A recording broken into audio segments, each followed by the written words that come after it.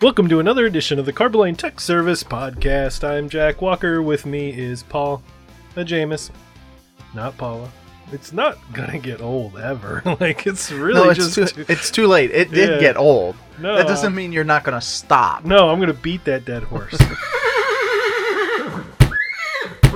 That's kind of what we do. I'm gonna Bob Bakley it.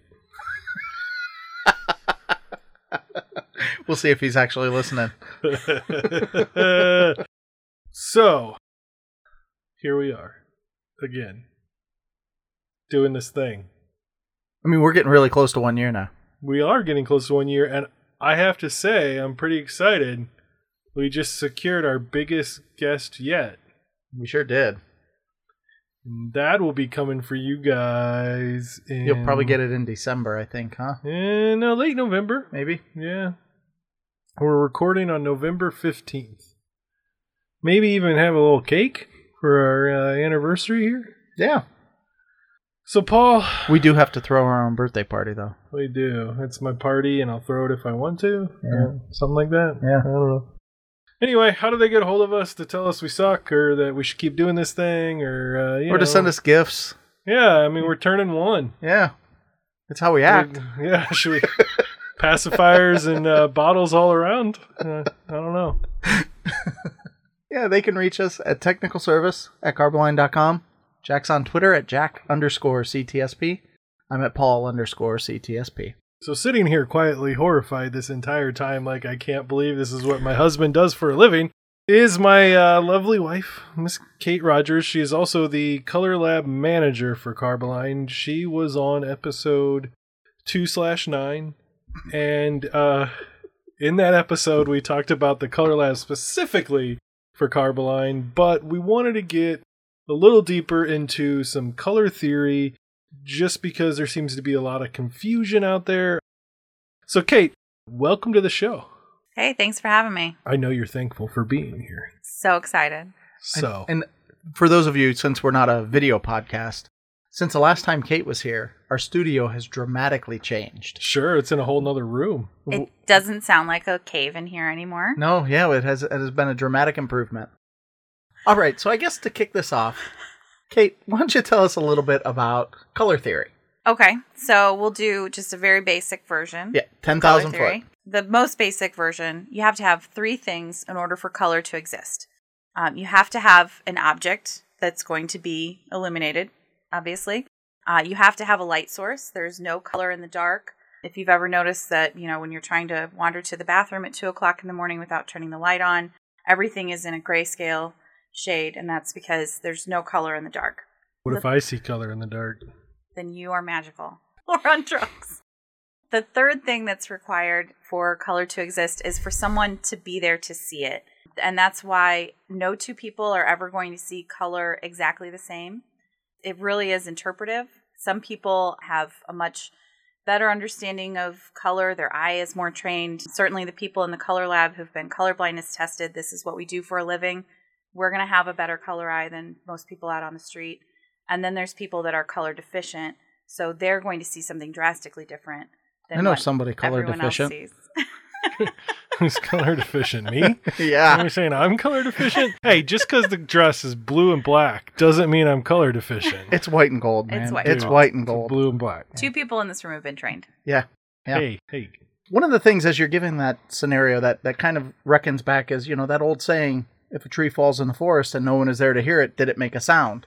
So does that mean if I leave the room, there's no longer color there? If there is not someone there to see it, color does not exist. It is strictly a figment of our minds. Who's on drugs now? Getting a little meta. Yeah. I feel like we need a drum circle. So now that we have a very rudimentary idea of the basic things required for color, we should move on to some other topics as it relates to paint. So one of the things that we always have to deal with is what kind of pigments we use for the different systems that we go with. We have to think about, we're an industrial paint company. So some of the things we think about is, is this going to be UV exposure? Is there going to be a chemical environment? And after talking before, we don't really use any interior-based pigments in our industry, in our selection. But they do have differing levels of stability as exterior I'm doing air quotes. You can't see me. Exterior rated pigments. Sure, there's higher performing pigments, there's lower performing pigments.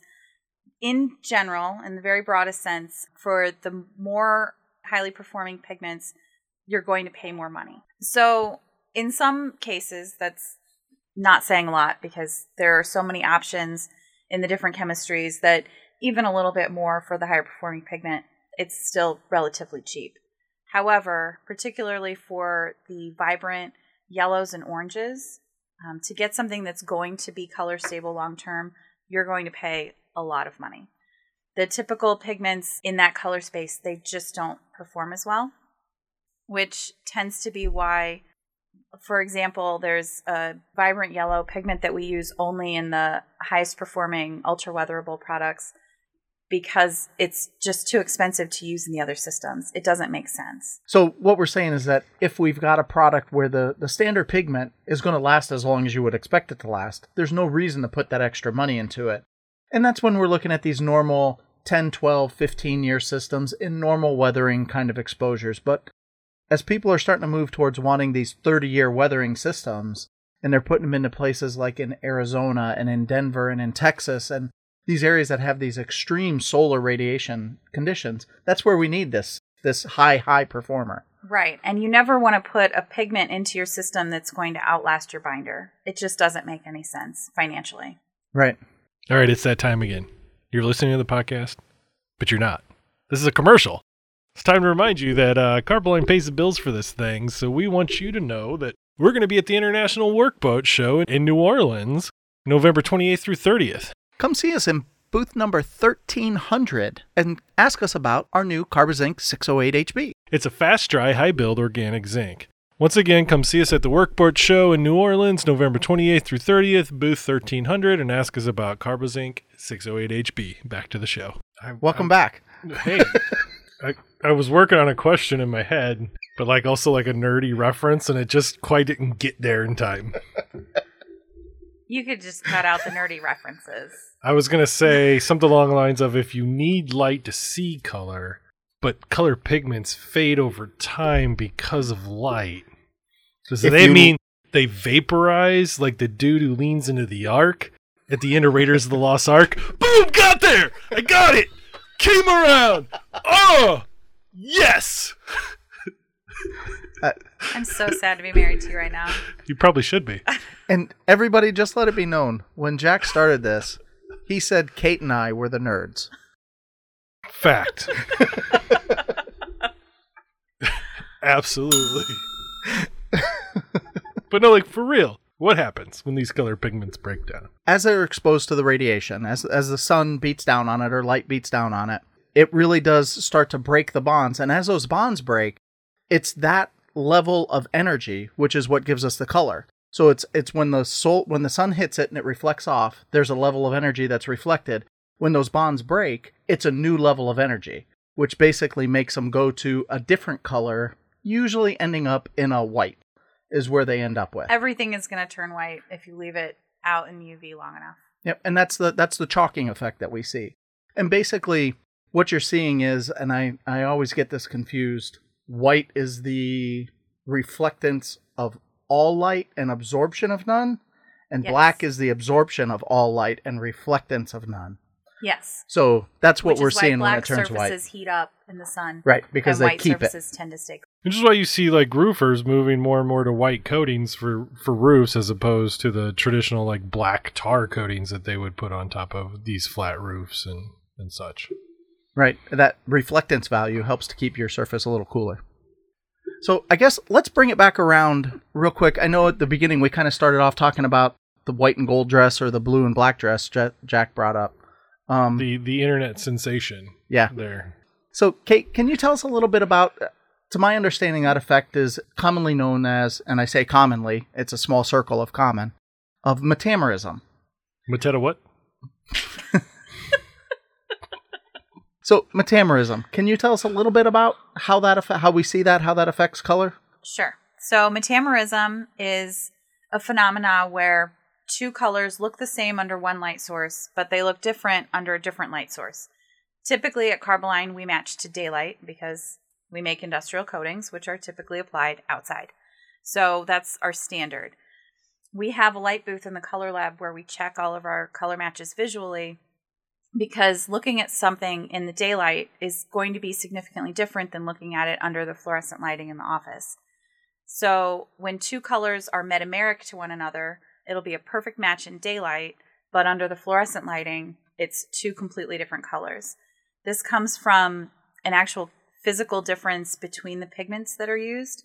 So chemically they're different, structurally they're different, and so they reflect and absorb the light differently.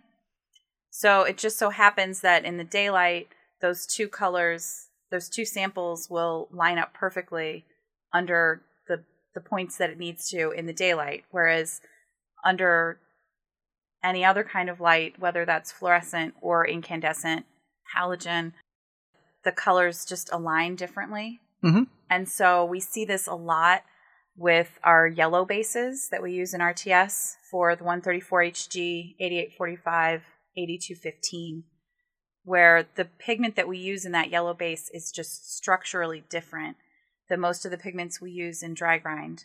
So under the fluorescent light, one will be orange colored and one will be lemon colored, but in daylight, they are the same color. It can be a drastic difference.